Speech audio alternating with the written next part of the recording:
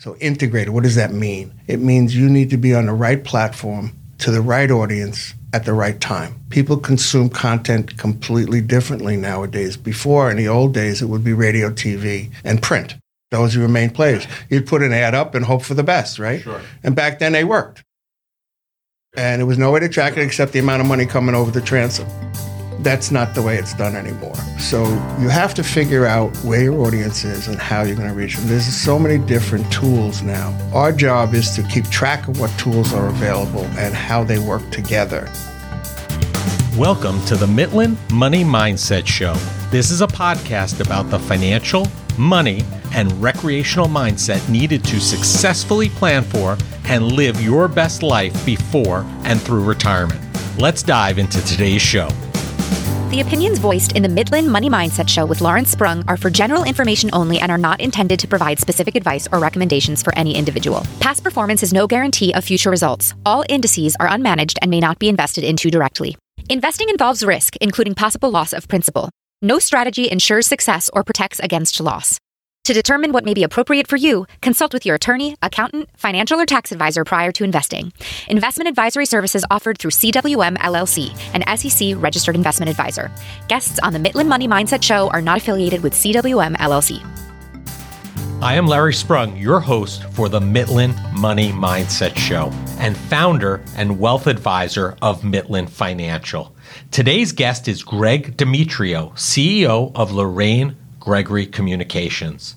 Greg has been the CEO for the last 25 years following a highly decorated tenure as a New York City detective. LGC has grown significantly under Greg's guidance, and they have pivoted when the marketplace dictated. Lorraine Gregory's creativity and openness is how they have gained clients from all industries. Greg is an accomplished author, invited business writer, and speaker. He and LGC are incredibly generous within their local community, and I'm glad I have the pleasure of knowing him. It's my distinct pleasure to welcome Greg Demetrio to the Mitlin Money Mindset. Thanks for joining us, Greg, today. Larry, thanks so much for that great introduction. I really appreciate it. Thanks for letting me come on the show. I appreciate that and welcome, and it's great to have you here and see you. As we've talked about in the introduction, you're with Lorraine Gregory Communications, a company that you started a while back. Can you tell us how Lorraine Gregory came about? Sure, it's an interesting story. I bought a job, quite frankly. It was your second job, I'm right? retired from the New York City Police Department. I was a detective in the Manhattan DA squad. I ran into a little bit of trouble and I retired. Well, thank you for your service. Thank you so much. Much appreciated. And when I retired, I went to work with a brother of mine. He came out from a corporate setting to go into business with one of his vendors, and they were doing proxy mail, security mail. And he asked me to come and help him, and I did. And then he passed away real suddenly, and I needed a job. I was in the middle of a divorce, and I was in a state of flux, and I had bills, and I had an apartment, and I needed a job. So my now wife, Lorraine, and I, we found a little company in Bethpage, a little ad in the Times. If you remember, they said, you found it in the Times, was the byline, right? I found it in the Times, said direct mail. I don't think that happens anymore. I'm not so sure it does, no. So I went to meet with the owner, and he was a really nice guy. And he was pretty open about the business. It was a tiny little business. It was in 2 storefronts in Bethpage. It didn't have any equipment at all, no computer, no fax machine. But what it had was a 25-year history of profitable work. Wow. Small, only had about 25 customers, right? And I think back then, in 92, which is when this happened, I think the gross was about $225,000. Right? Wow. But I had a job, Right. which I didn't have before that. Did you have employees? Did you inherit employees? I did. There were 3 little old ladies in the back room stuffing envelopes and 1 driver and me. Okay. And that was it. So that's 92. And it's been quite a ride since then. I'm sure we're going to go into it a little later, but it's quite a different company today than it was in 1992. But I'm so grateful that I took that chance in 92 because here it is 2020, and we have a completely different company that's well respected and well known. Yeah, so I mean, let's talk about that a little bit, right? You've grown from 2 little storefronts in Bethpage to how many thousands of square feet now? We're now in 25,000 square feet. We have 35 employees.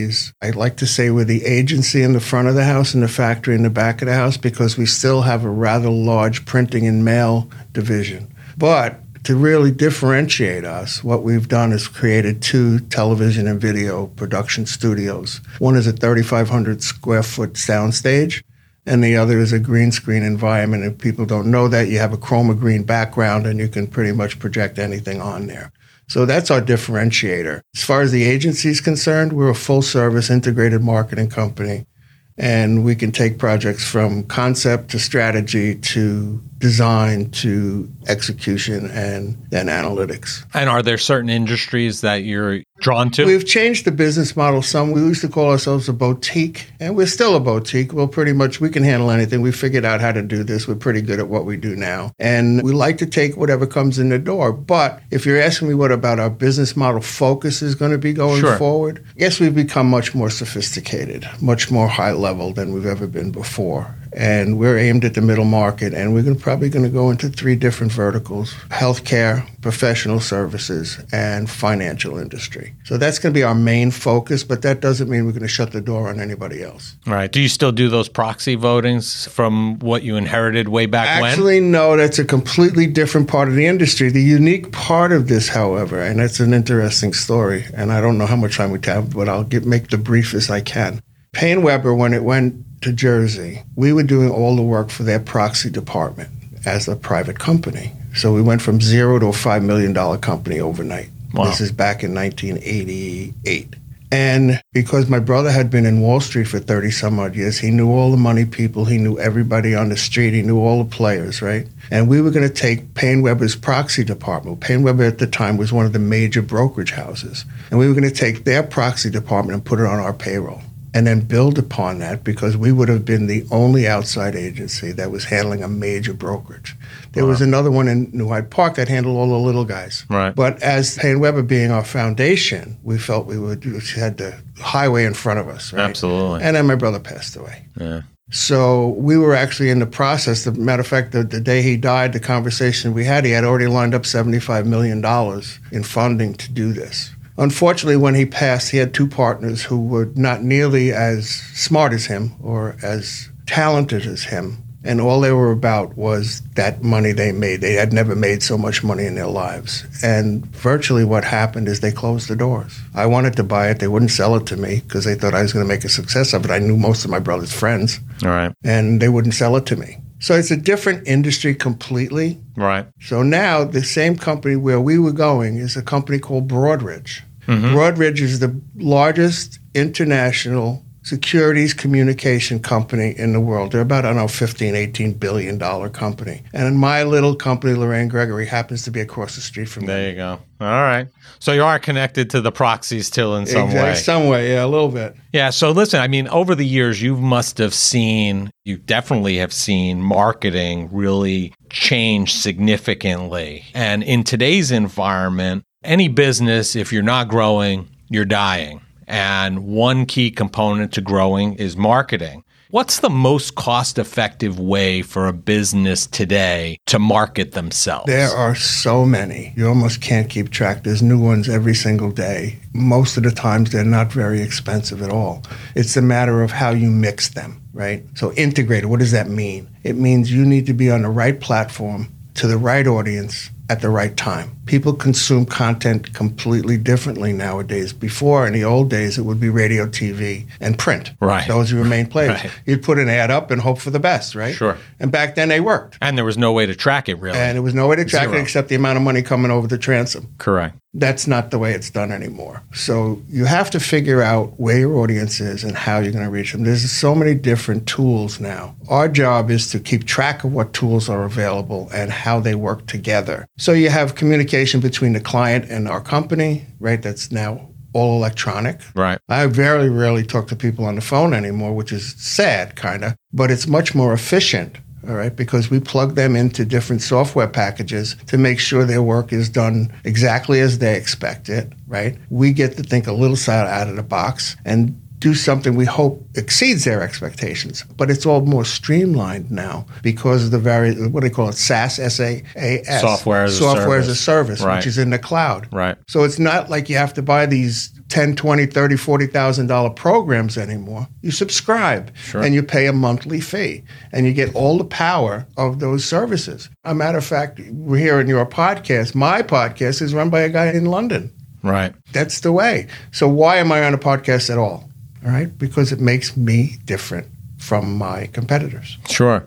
If you're going into marketing, you're a business, you want to market, is there a return on investment that you should go into that expecting through that process? Well, no, because you need to test everything that you do. So you can't just say I need a 20 or a 30% ROI and hope to achieve it by throwing whatever you can against it, right? You need to test everything. So you need to put pieces of the puzzle in place and see how it performs. Now in the days of analytics, you can see that readily. Right. You know how many people are going, how long they're staying, what pages they're going to. And did you lose them in an e-cart if you're an e-commerce vendor, right? You'll know how long they were in. Did they leave anything in the cart? So now if they left something in the cart, you have the opportunity to go back to them and say, hey, guess what? We saw you left something in the cart. Maybe we can answer a question and increase your return, increase your conversion rate. Two key words that they like to throw around are engagement and conversion. First, you engage your client, your prospect, right? Your community, right?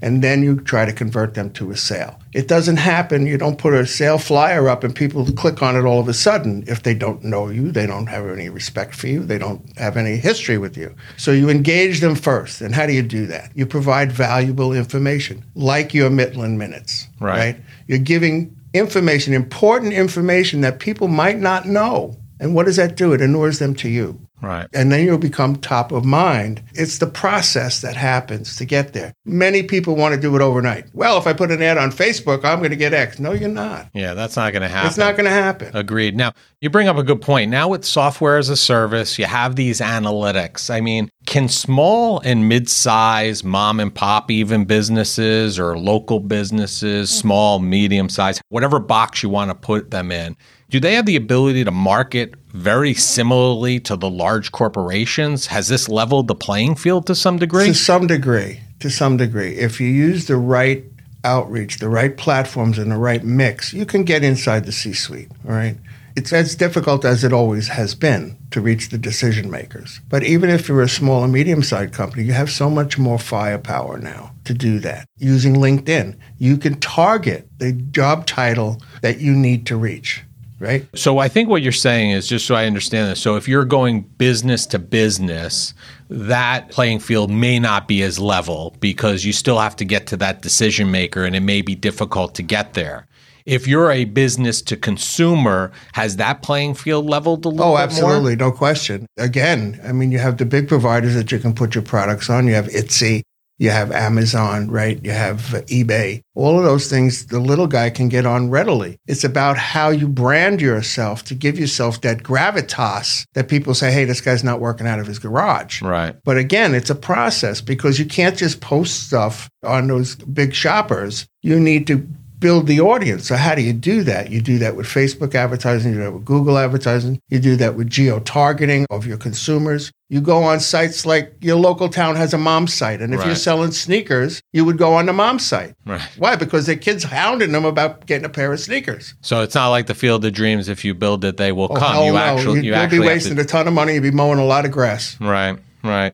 Being that we're in the midst, a couple months out from the pandemic at this point in time, have you seen a shift in marketing practices as a result of it? Yeah, sadly, when COVID hit, everybody panicked. Nobody knew what was coming next. So the doors got shut literally and figuratively, right? We deal mostly with B2B type companies. So they put their people at home. Half of them didn't know how to do remote work. They figured it out eventually. I spoke to 20 some odd CEOs in our region, and I produced something called the COVID Chronicles of what they were going through in COVID. And they all were supremely cautious about what came next. So what happens when you do that? You hold on to your cash. So guess what? We had projects in the pipeline. We had mailings in the pipeline. We had websites in the pipeline, and things were put on hold. So now 6 months later, we're starting to see everybody's looking. They're tired of being locked away. Americans can't be locked away forever. It's not going to happen, right? They got to break out. They're going to take more chances now to break out. But they also understand that the market's coming back. You go down Main Street, USA, and you see more cars. You see more people in the stores. You go to the train stations. There's more cars in the train station. So it's coming back. Yeah, so the owners pulled back initially from that. But I mean, as far as their practices and how they were marketing, have there been any changes in regard to that? Oh, my goodness, like the actual techniques that they're using? Absolutely, yes. What are they doing differently today? They're looking online specifically because you can't have face-to-face sales, meaning you have to figure out how to do that. So many of them are producing content now that they've never produced before. And that's the key thing online is content. You need to produce content to be in front of your audience. Many people are doing podcasts and videos and whatnot, and there'll be a flash in the pan like everybody else. We tried direct mail once, it didn't work, and they don't do it anymore. Right. All right.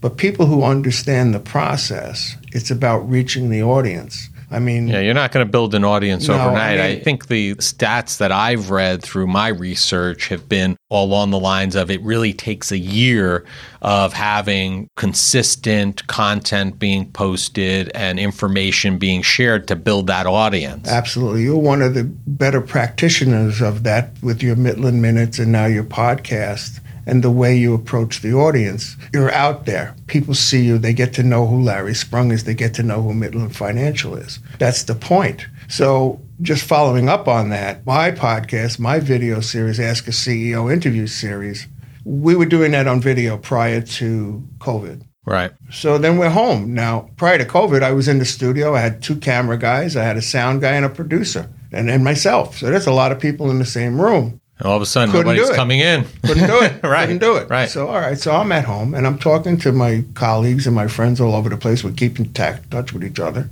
And they said, well, wait a minute. If I can do this on Zoom, I can continue to do it. So the initial ones were a little shaky because I was unfamiliar with the technology involved with it. But as we've gone forward, it's gotten much better, right? So I'm very comfortable with it now. People are very comfortable with Zoom now, right? They're used to seeing remotes. They're not used to seeing people side by side on the couch anymore or across from a desk. So it played right into my mindset. And I said, well, wait a minute, why can't I do this? So what we've done is we've created a more robust series. I forgot the number. We're probably 40 in already, right? Of interviews with CEOs. But what's the hottest thing now? Podcasts. So we said, you know what? We're already doing it in a video format. Why don't we pull out the audio and make that a podcast? Right. So that's exactly what we've done. Shifted. So each interview now has 2 presentations. It's on video on YouTube, right? Greg's Corner Office on YouTube. Right. And it's on podcasts. Right. And you search Ask a CEO on your podcast platforms and you'll find it. So the reach has gone amazing. Amazing. I had a pretty good following on LinkedIn before, several thousand. So we launched on June 22nd, the Ask a CEO podcast version.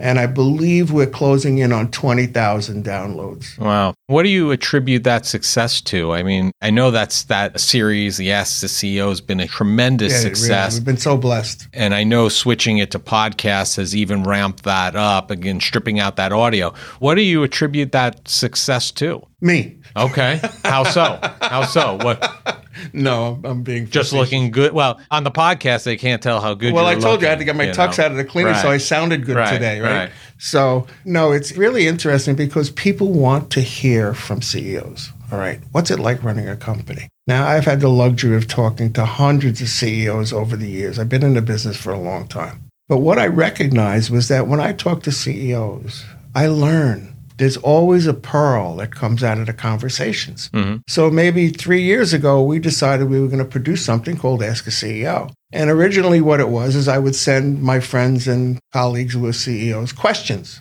And they would give them back to me in written form. And we would produce them in a really nice booklet and nice online whatever. It was really, really kind of nice, I thought. Right. And then we were fortunate enough to land an interview with Michael Dowling, the head of Northwell. Sure. He thought it was supposed to be a video. I was unprepared. But I was not going to dissuade him from it not being a video. Right, of course not. So we went up to Northwell to his office. The man is the most gracious, kindest, outgoing guy you're ever going to meet in your life. And he sat there with me for 40 minutes in front of a camera. And I had so much gold in what he was saying. He's an amazing man. He's brilliant. And there was so much gold. I couldn't put it out in one version. We had to split it up into 6 segments, and I called it Mondays with Michael. He had his own series. To have his own series. Right. And that was the beginning of the video concept. That's great. That was a huge nugget right Huge, there. right there. And that was a great attractor. So now what we've done, we've actually used a lot of my colleagues that are local here, but now we've reached out. Now with the podcast, we're reaching out globally. Sure. Right? We're also reaching out to higher CEOs, bigger companies, middle market companies, in the verticals that we want to attract. So there you go. Here's how Integrated gets together. What's our business model? Healthcare, professional services, and financial. Right. And being that your network's around there, they're listening and then they're sharing and they're commenting and talking. My recruiters focused on those industries at middle market level. So just yesterday, I interviewed a psychologist who has a large practice with many other psychologists. She's also a speaker. She's also got a corporate offering to train and about mental wellness and so forth with corporations in British Columbia. Oh, wow. You see? So I have a guy in California we did No Florida, borders we needed. did no more borders. Yeah. And what happens is I get a reach into a whole nother audience, see? And we've figured out how to implant our own commercial in the middle. There you go. So there you go. So it's going to pay for itself, right? Not that it's all that expensive to do, but you pay for yourself. And then hopefully you get these CEOs. I'm already in the C-suite. Right. And if I called them tomorrow, they're going to remember who I am. They're going to answer my call. And I'm going to say, who handles your marketing? Yeah. Maybe we could talk to them. So, Greg, let's shift the focus for a minute from business to community for a moment. Can you tell us a little bit about what charitable endeavors that you're passionate about? Well, it kind of goes back further than that, actually. In 1995, I think it was, I belonged to something called the NSFRE, National Society of Fundraising Executives.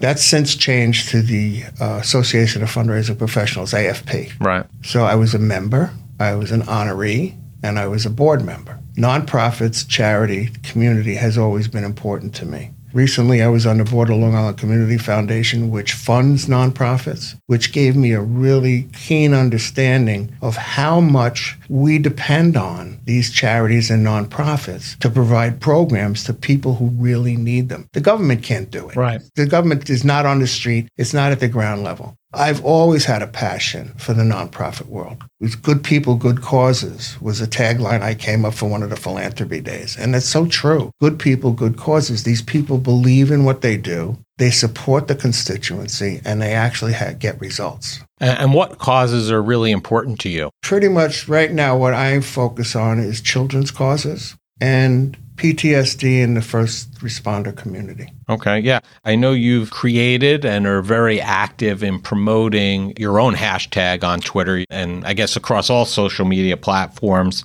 for that matter. And you've created the hashtag #JustOne. Can you talk a little bit about that? Because I think it's really powerful and people should know about it. What do you mean just one? I think if we each focused on saving one person from suicide, whatever the cause, whatever puts them in suicide ideation mode, if we can save just one, we would be ultimately blessed by doing that. And I think if we can get enough people paying attention, looking for the signs, understanding what causes it, understanding how people get into that mindset, then we as a community, as a nation, as a world, can have an impact because the numbers are staggering now. Right. I mean, Larry, you know a lot more about this because of your associations, but the numbers are just staggering. You don't have to go very far, especially in the law enforcement community. Correct. I'm an old detective, so my heart is with them. And every time I see one of these, it breaks my heart because being a survivor of PTSD, I know how easy it could be to get to that point. I was very fortunate. I didn't go down that rabbit hole, but I can tell you right now, for all those years that I suffered, you can't connect dot A with dot B and dot C in a straight line. It's not going to happen. Listen, that hashtag has always left an impression upon me, especially because of my involvement with suicide prevention and the American Foundation for Suicide Prevention. And I've always felt like if you could save one life, sometimes you don't even know that you did. You may have just had an impact or said the right thing to the right person on the right day and may have impacted their life and changed their path. I know that you've been very involved in the community, as you mentioned earlier. How important do you think it is as a business owner, as a person in the community, to be an active participant in your local community? Well, I go back to what I said. The government can't do it. They just can't. And they can't do it well, all right? You don't have to look too far to find out they're spending gazillions of dollars and not having a real effect. They waste money like drunken sailors. The nonprofit community needs our support as business owners, verbally, monetarily, or with our own selves, right? Yeah. Our own being. I think that's a good point that you bring up, and I don't want to let that go. I think a lot of people, when they hear about nonprofits and doing charity work, their immediate inclination is, I'm going to have to open up my checkbook. And I think a lot of times you hit on a great point. It doesn't necessarily mean you write a check. It may mean you lending your expertise in whatever area you're an expert in to that charity, or actually picking up a hammer and knocking some nails for Habitat for Humanity or something along those lines. So what happens is you lend your expertise. So many of the boards that I've sat on, that I sit on now, some, in the board world, it's a give or a get. Either you give them so much or you get so much in donations, right? So when I'm approached to be on a board, my position is this: listen, I don't have those deep pockets. I can't do that. But what I can do is help. And when I say that, I mean 100%. I mean, right now I'm working with the Dolan Family Health Center in Huntington Hospital, and they are a gem in the healthcare world. They're best practices beyond. They just came through an independent review and got stellar numbers that people don't usually see. And that's for pancreatic cancer. No, that is a community health center for the diverse community in Huntington. Okay. This is their 25th year. I was invited on the board 5 years ago. And I'm trying to get them to be more visible because the Huntington Hospital, the Northwell Health Center, in my opinion, they do very good work, but in my opinion, they're not shining a bright enough light on that charity, on that unit of the hospital. So back to your original premise, how do you help? If you're not going to give them money, well, you have expertise. You're running a business. You know how to do a business. You know how to get stuff done. Right? They don't always want to hear what I have to say because I tell them they're doing a terrible job letting people know how great you are. Right? Matter of fact, we just had a board meeting the other night, and some of the high rollers from the health industry, the Northwell Health, were there, and I told them exactly that. That you guys are doing a terrible job. And my silence in the room was crickets. But they heard me. And that's where I find that I'm adding my value to that nonprofit. If I can give them a few bucks every now and again, fine. Right? And they're always very appreciative of that. There's a couple of other ones that I'm involved with. One of the coolest ones that you're going to know about is the Long Island Community Foundation. They manage your philanthropy. You create a donor advised fund. We have a family fund, Lorraine Gregory Family Fund. And every year the kids will contribute to it. Instead of giving each other Christmas presents, we'll contribute to it. We go end up with a bunch of money in there. And every year we'll decide as a family who we're going to support. And we do that through Long Island Community Foundation. Why? Because they vet the nonprofits. You're never going to give a nickel to a nonprofit that doesn't have best practices. And people are afraid of that. Well, if I give them my money, how do I know it's going to what I want? You need to have an arbiter. You need to have a funnel. I agree. That takes that mystery out of it. I agree. I think that's a great lesson for people who are listening. This is the Mitlin Money Mindset. And I think you bring up a great point. I think it's important for us as people to teach our kids not only the standard stuff, if you will, that they need to learn in the educational system, but they also have to learn how to be charitable and what that means. And I think setting aside money as a family every year is a great way. And then having a family vote about where it goes to, present 3 different options. It shows the involvement and then shows them how that money is being spent and utilized. So they actually see that tangible end result. Exactly correct. It's when huge. COVID hit and the hospitals were overwhelmed, it was almost unanimous. It almost happened simultaneously across the whole family. We've got to do something. So what did we do? We responded to the emergency room people, to the hospitals who were overwhelmed in the emergency rooms. And that was a family decision. And it made all the sense in the world to do. And it made our mindset of giving back as a family important. And the younger you do that, the better. Yeah. The younger you do that with your kids, the better off, grandkids, whomever.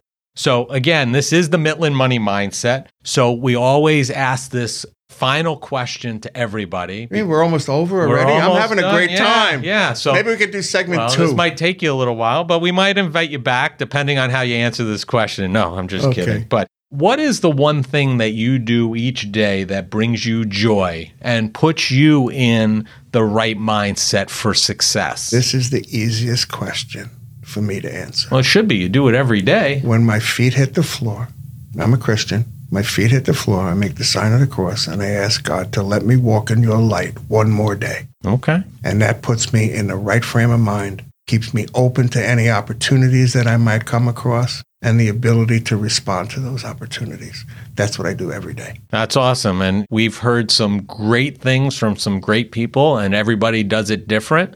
And it's all a matter of finding what's good and what works for you. That gives me the energy to go forward. That puts my right feet on the right floor at the right time. And then, of course, I get down to business.